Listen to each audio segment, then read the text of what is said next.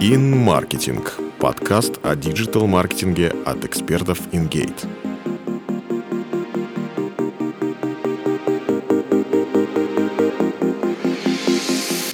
Привет! Ты слушаешь подкаст InGate. Меня зовут Полина Кузнецова, я выпускающий редактор блога InGate.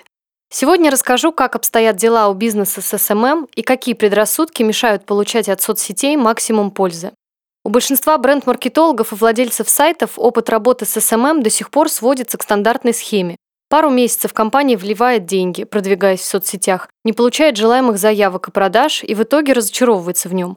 Но на этом история не заканчивается. Поскольку средства уже потрачены, а в группе зародилась хоть какая-то жизнь, дальнейшую работу с аудиторией доверяют штатному специалисту, школьникам-фрилансерам или мелким региональным SMM-агентствам.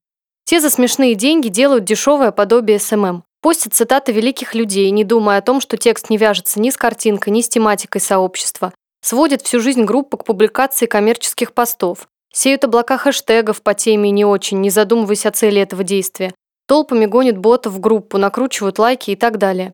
Самое печальное в этой ситуации даже не то, что заказчик разочаровывается в подрядчиках, а то, что после работы с ними в целом снижается доверие к услуге.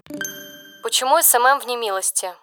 Первое – это ошибочное ожидание из-за непонимания специфики работы с соцсетями.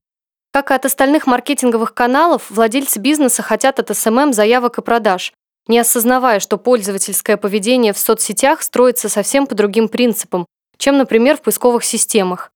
Вспомни, зачем люди идут в соцсети? Они не ищут там компании, товары и услуги, а приходят общаться и развлекаться, поэтому не любят навязчивый коммерческий контент. Второе – это отсутствие прозрачности услуги.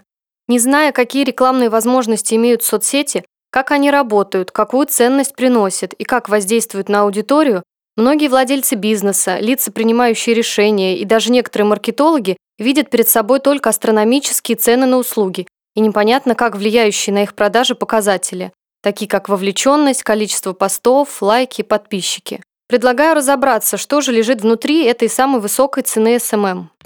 Что входит в стоимость услуги? Работа профессиональных копирайтеров, умеющих писать все виды контента.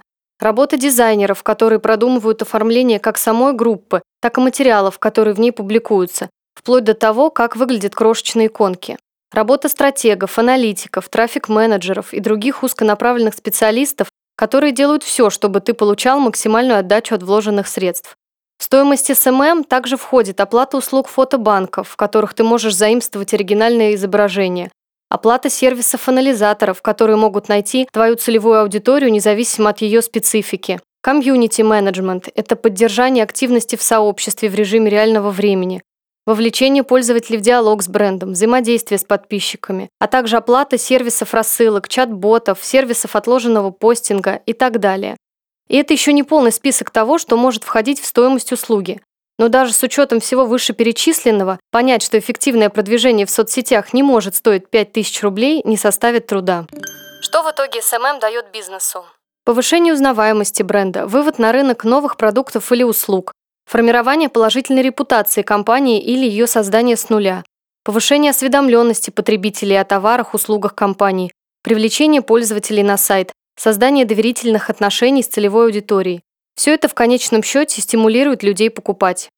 SMM-стратегия в действии. Рассмотрим на примере, как продвижение в социальной сети привело к увеличению продаж. Возьмем проект в сфере B2B. Заказчик – компания, продающая крупную сельхозтехнику. Целевая аудитория – мужчина от 35 лет, предприниматели и менеджеры разных уровней. Клиент адекватно соизмерял свои цели и специфику соцсетей, поэтому перед нами не стояла задача обеспечить продажи. Только расширение охвата рекламы, работа на имидж и контакт с целевой аудиторией. Для этого мы ввели в группу в Facebook, трижды в неделю размещая тематический контент и периодически грамотно вбрасывая коммерческие посты с выгодными предложениями. В чем особенность проекта? Мы сразу отказались от решения, лежащего на поверхности – размещать контент о сельском хозяйстве. Поскольку аудитория сообщества деловая, мы сосредоточились на успешных бизнес-кейсах, обзорах новых законопроектов, обсуждении инноваций в отрасли и так далее. Вместе с расширением охвата за счет таргетированной рекламы и продвижения самых интересных постов это принесло результаты.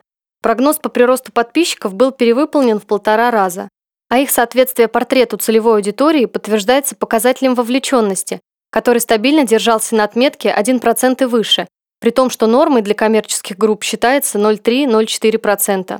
Спустя 2 месяца работы над проектом в группу напрямую начали поступать обращения с просьбами выслать прайс-лист и уточнить информацию по технике. Яндекс.Метрика показала, что с коммерческих постов совершались не только переходы на сайт, но и целевые действия. А продать трактор через соцсети – это не то же самое, что кофточку с Алиэкспресс. Таким образом, при грамотном подходе в соцсетях можно привлекать клиентов даже в краткосрочной перспективе. Для этого бизнесу нужно выстроить с аудиторией коммуникации. Это увеличит доверие к бренду, поможет добиться повышения лояльности пользователей и, как следствие, повлияет на рост продаж. Еще больше полезных материалов ты найдешь в блоге InGate. Скачивай наши книги, смотри вебинары, читай статьи, находи клиентов быстрее. Спасибо, что слушали нас. Пока-пока.